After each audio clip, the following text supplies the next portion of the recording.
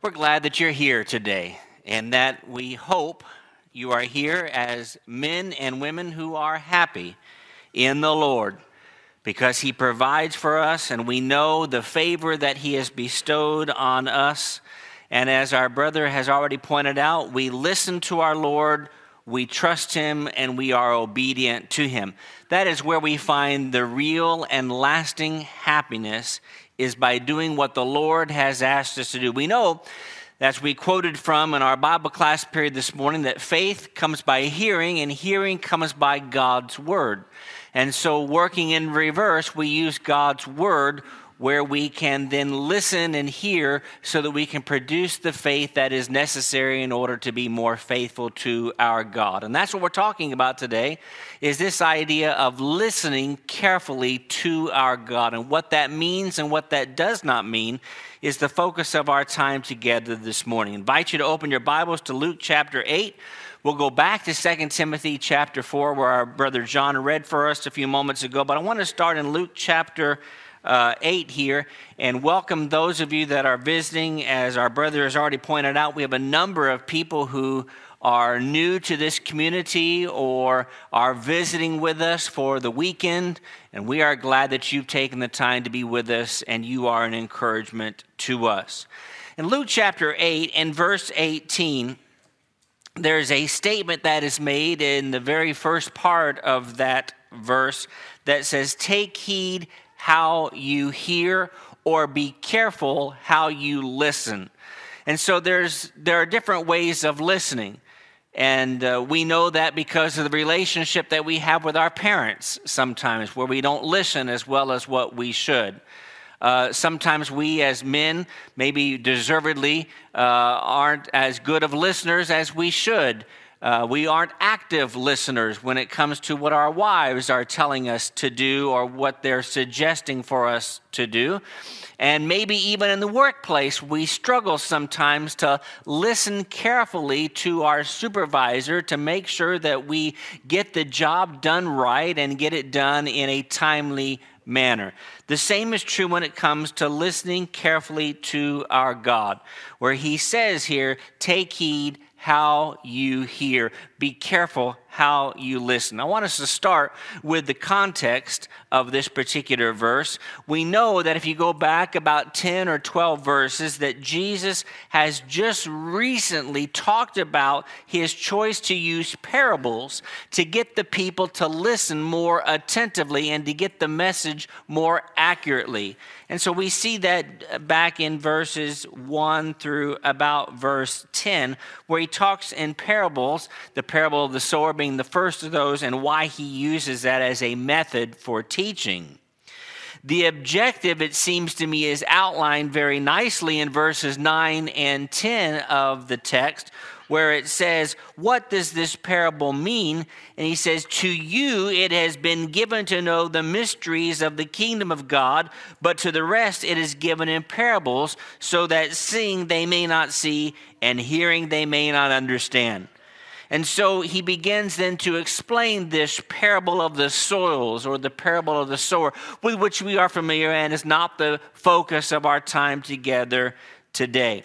When you drop down to verse 16, He says, "No one, when he has lit a lamp, covers it with a vessel or puts it under a bed." He says that makes no sense. Rather, a lamp is lit or a light is turned on so that you can illuminate the area surrounding it.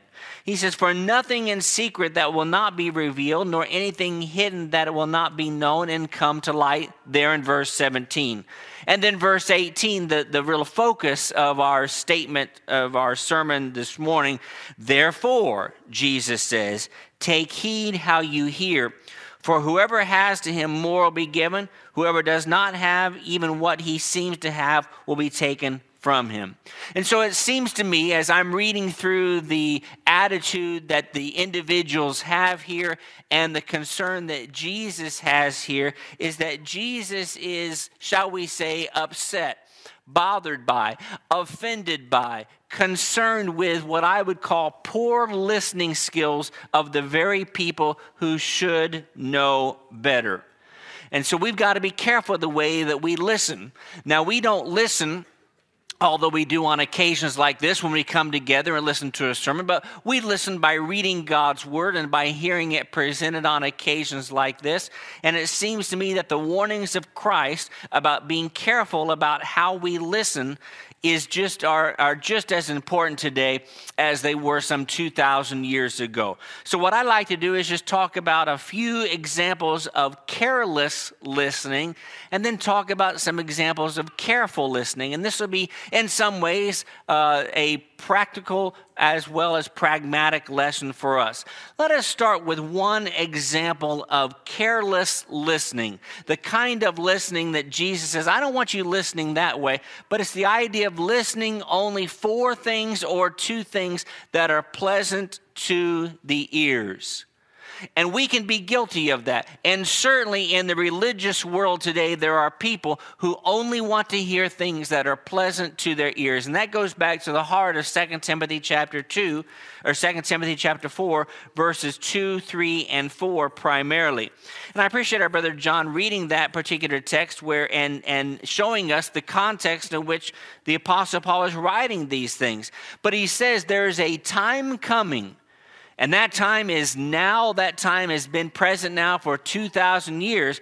But the time is here when they will not endure sound doctrine, verse 3, but according to their own desires, because they have itching ears. We know what it is when your ears itch, or when something itches, you want to scratch it. You will heap up for themselves teachers, and they will turn their ears away from the truth and be turned aside to fables. Now, my question would be, and it comes with an obvious answer as outlined in passages here in 2 Timothy and elsewhere, is what kind of people would this include? Individuals who only want to hear things to make themselves feel better, or that it sounds pleasing to us. Well, in 2 Timothy chapter 3, if you back up just a chapter, in verse 2, it says, men will be lovers of themselves, lovers of money. They will be boasters, proud, blasphemers, disobedient to parents, unthankful, unholy, unloving, unforgiving, slanderers, without self-control, brutal, despisers of good.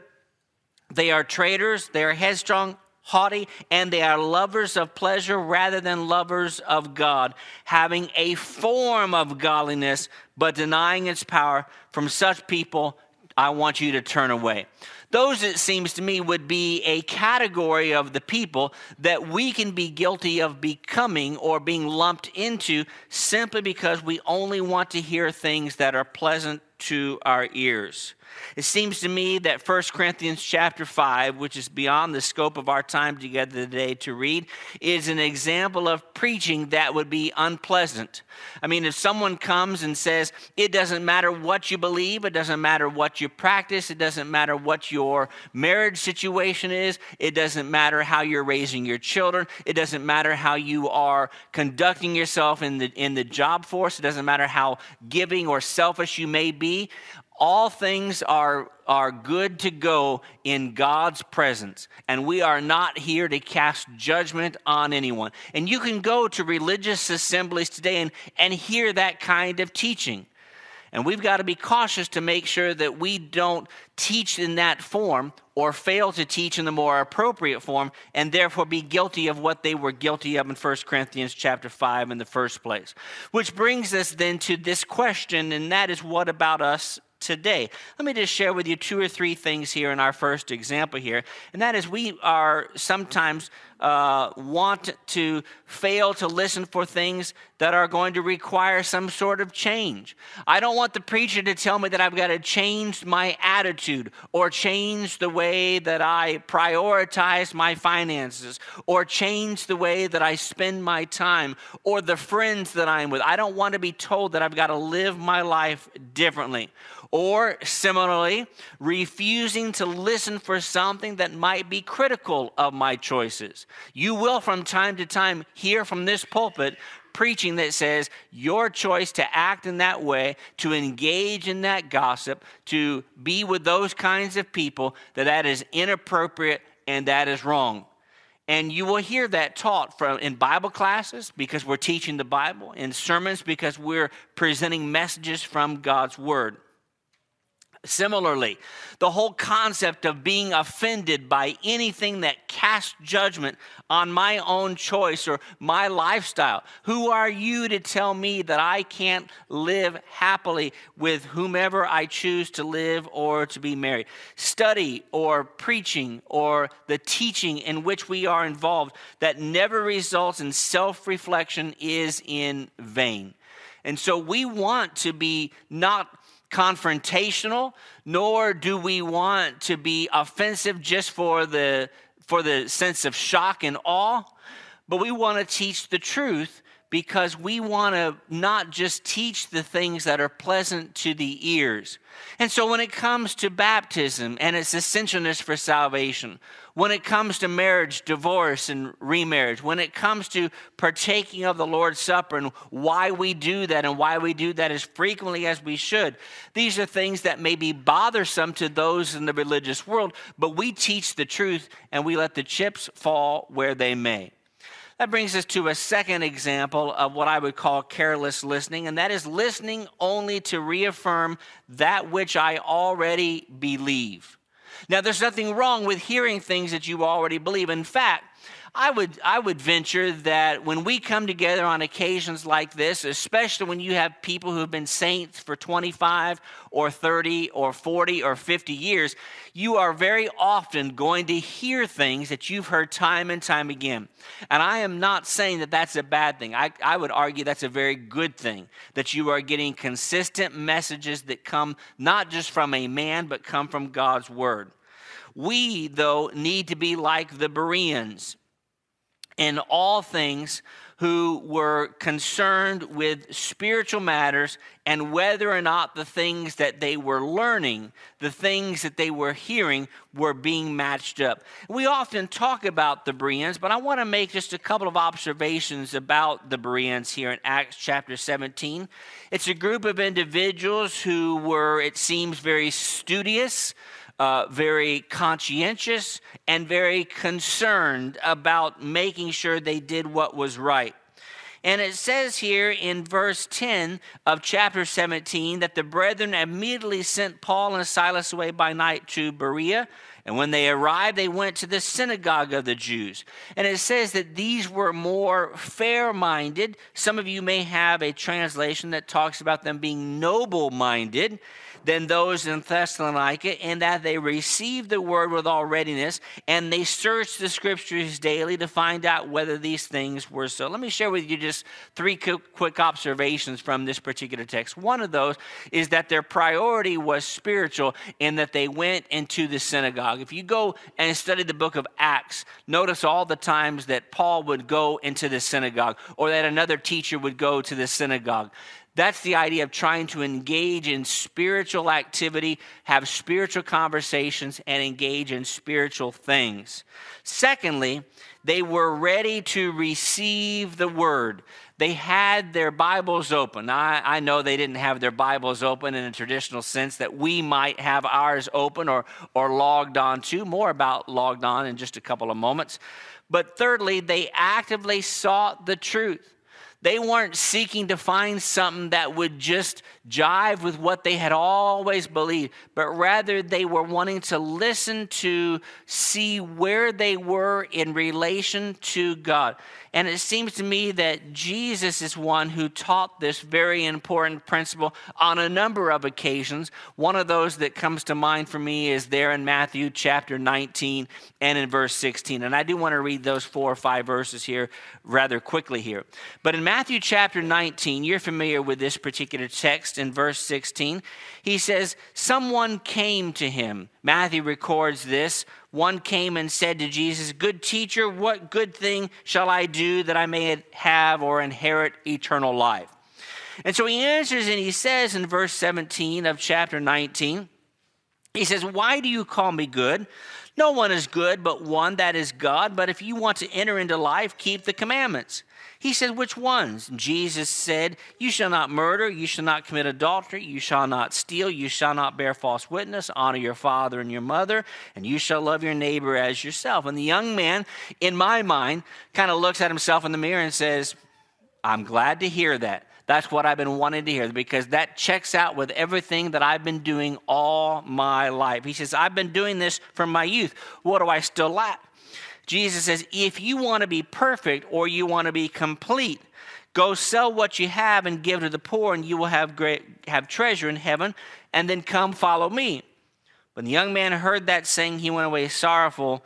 Matthew says, for he had great possessions. You know, when you read verses 16 through 20, and he delineates all the good things that he has done, he was already aware of this. It's clear, though, it seems to me, that he wasn't ready to listen to verse 21. He wanted to hear the things that he had heard all those years. And so it's kind of like when you come on an occasion like this and you hear a sermon or a Bible class and someone presents an idea from the scriptures that you've never found before, but indeed is true. I can't act that way. I can't have that relationship. I've got to conduct myself differently. Rather than saying, well, I don't want to hear anything new. I just want to hear the things that I've always heard. I want it in my neat little box. We've got to make sure that we're willing to hear exactly what God wants us to hear. And Christians today must be careful and always be considerate of the need to examine and then re-examine regarding what it is that we believe. And that's why we've got to be cautious with the notion that this is the way we've always done it. This is the way I've always lived. It was good enough for my grandparents. It's got to be good enough for me. There are mistakes that our grandparents made, and there are errors that others have made.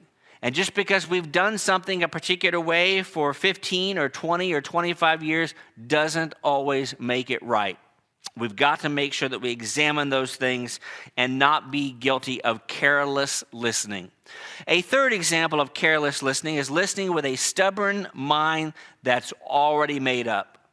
You know, it's easy to study the Bible and have your mind made up and say, I'm not going to allow anything to penetrate into my brain. But remember, we must listen to God's word more than the men who share it. Go back to Matthew chapter 12, while you're there in Matthew chapter 19. Go back just 7 chapters to Matthew 12, and I want to read verses 22 through 24. In 22 it says, one was brought to him who was demon-possessed, blind and mute, and he healed him, so that the blind and the mute man both spoke and saw. And all the multitudes were amazed. And this is, could this be the son of David? Now when the Pharisees heard it, they said, this fellow does not cast out demons except by Beelzebub, the ruler of the demons. Jesus, it says in verse 25, knew their thoughts. And then he says, every kingdom that is divided against itself will not stand. It is abundantly clear from this teaching and others that their minds were already made up. In fact, if you go back to verse 14 in the text, it'll say the Pharisees went out and plotted against him how they might destroy him. That was their intention. They were not there to listen in a careful, legitimate way. And there are people who will come to you knowing that you are a member of the Lord's church. There are people that will come to you knowing that you are a Christian, and they will try to trip you up with a question, and they will try to find error in something that you say. And it will not be genuine in the way that they approach you. And that's part of being a Christian. Now, we've got to see through that, and we still give them the correct answer and go to the book, chapter, and verse. But understand that there will be people that will not be there to carefully listen. Well, let's spend the rest of our time looking at 3 examples of careful listening. And one of those is listening attentively, being attentive in the way that we listen. And some people do that with their body language. Some people do that with their eyes. Some people do that by taking notes. Some people do it in all kinds of different ways. And whatever is necessary for you to listen, that's what's important. Incidentally, Preachers and Bible class teachers can oftentimes tell if someone is listening in an attentive way. We can see what's going on most of the time. So we see the sleepers. No, I'm kidding. We don't, none today, at least not now. Everyone's awake now. We see that, and we can see, and let me just step aside for just a moment for what I was going to say. This is a group of people that listens very attentively, generally speaking. It doesn't mean that we can't do a better job of matching the spirit of the Bereans. These early Christians were criticized for their failure in this area. Go back to Galatians chapter 1, where he says, if someone comes to you and teaches you something that is contrary to what you've heard, be careful with the way that you listen and don't buy into that false message. Remember what John said in 1 John chapter 4 and verse 1 in that letter that we studied just 2 years ago with our brother Bruce. In 1 John chapter 4 and verse 1, he says, beloved, do not believe every spirit. Might I paraphrase that a little bit and just say, don't believe everything you hear. Check it out to make sure that it is actually accurate. Be wisely and responsibly critical of anything a man says. Now, be responsible in that, but be wise at the same time. So when someone comes and suggests something that just sounds completely off the wall with everything you've ever heard in Bible class and everything you've ever heard in worship services, it doesn't mean that he is wrong, but it may mean that you need to listen attentively and listen with the spirit of, I want to see if this is really true or not. Let me suggest to you, secondly, that careful listening, going back to Luke chapter 8, verse 18, is listening with a desire to grow. And I can be guilty of it from time to time. And listening to a sermon, whether it be a sermon from David, sometimes a sermon that I wrote myself, or a gospel meeting, that I might say, well, I'm just going to listen and just I'm just going to check out for the next 30 minutes or so. No, we must listen attentively and with a desire to say, how can I grow? What's one thing that I can get from this sermon? And I would challenge you. I don't think, no matter how bad the preaching may be, and you don't have bad preaching here, at least half the time. I'll let you figure out the other half. No, we have good preaching here because it comes from the truth. But sometimes we may get a little bit long-winded. We may get a little bit dry. We may not get the point across as accurately as we really want to get that. You can get something out of every sermon, out of every Bible class, I guarantee you, that will help you grow and help you be a better child of God. I can say that with complete confidence, even in spite of the fact that sometimes I'm like, that sermon wasn't that good, Leland, and I may need to change some things in the way that I approach that. But every time we read, every time we hear, every time we listen, we need to be trying to figure out something new to make ourselves better. It reminds me of 2 Peter chapter 1, verse 5. I did a sermon a year and a half ago, almost 2 years ago, on that particular text. I'm sure you remember it very well. But in 2 Peter chapter 1 and verse 5, the word that is used there is diligence. We know what the word diligent means. Someone who is diligent in the workplace is someone you want working with you or for you. Someone who is diligent in the classroom, you want as a partner on your team project. Someone who is diligent is what elders dream about in people working in a local congregation. And the fact is he wants diligence, but we've got to exercise caution here. We've got to exercise caution by saying, well, this doesn't apply to me. Or how about this? Have you ever listened to a sermon? And I'm going to maybe step on some toes here because I'm going to step on my own as well. But sometimes maybe it's a first principles sermon. It's a very basic, this is why water baptism is necessary. And say to yourself, well, I'm too advanced for this. I've been a Christian for 37 years. I've heard this sermon or this kind of sermon now 37 times in my life. I don't need to hear that again. I would go maybe as far as to say that the very moment you say, I don't need to hear this anymore, is the moment you need to hear it. If that makes sense what I'm saying. And I see heads nodding up and down as if you understand what I'm saying. Let me suggest to you, thirdly, I don't have a problem with this sin. I don't have a problem with gossip. So why are we studying it? I don't have a problem with immorality and choices that I make. Someone does. Or someone that you care about will, and they're going to struggle with it as well. Let me suggest to you, thirdly, we should listen with a sense of seriousness. Now, I'm not saying that we have to be stone-faced in the way that we study and we can't smile in the way that we listen to sermons, because David and I like it when you smile from time to time if it's a comical moment. But we appreciate the seriousness with which you approach the study of God's Word. Remember, you are responsible for your own salvation, not someone else. It will not be a situation on the day of judgment where you appear before the great judge and say, well, I would have done what was right, but the preacher didn't preach as effectively as he could have. That won't work.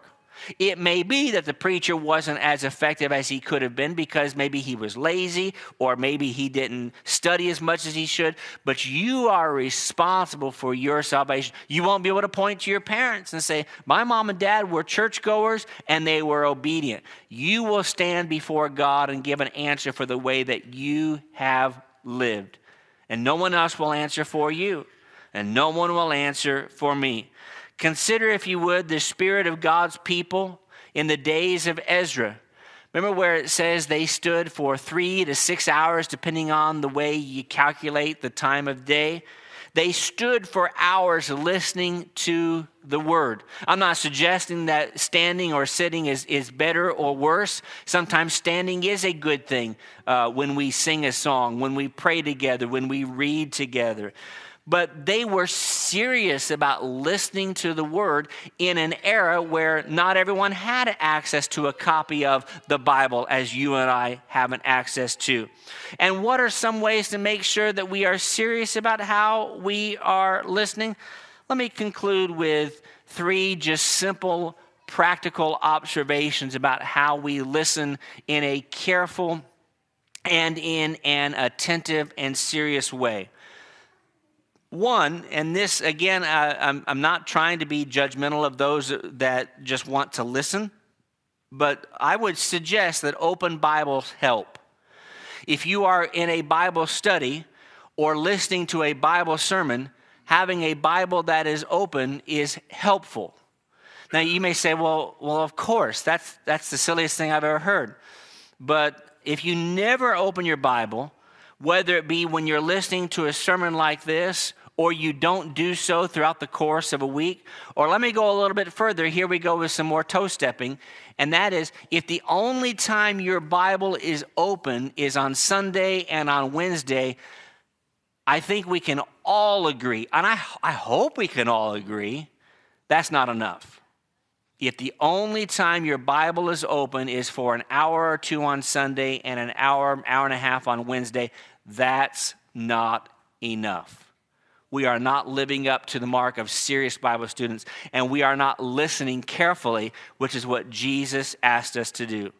Let me suggest to you that when we read our Bibles, when we come together on occasions like this, that we do our very best to reduce distractions, both publicly and privately.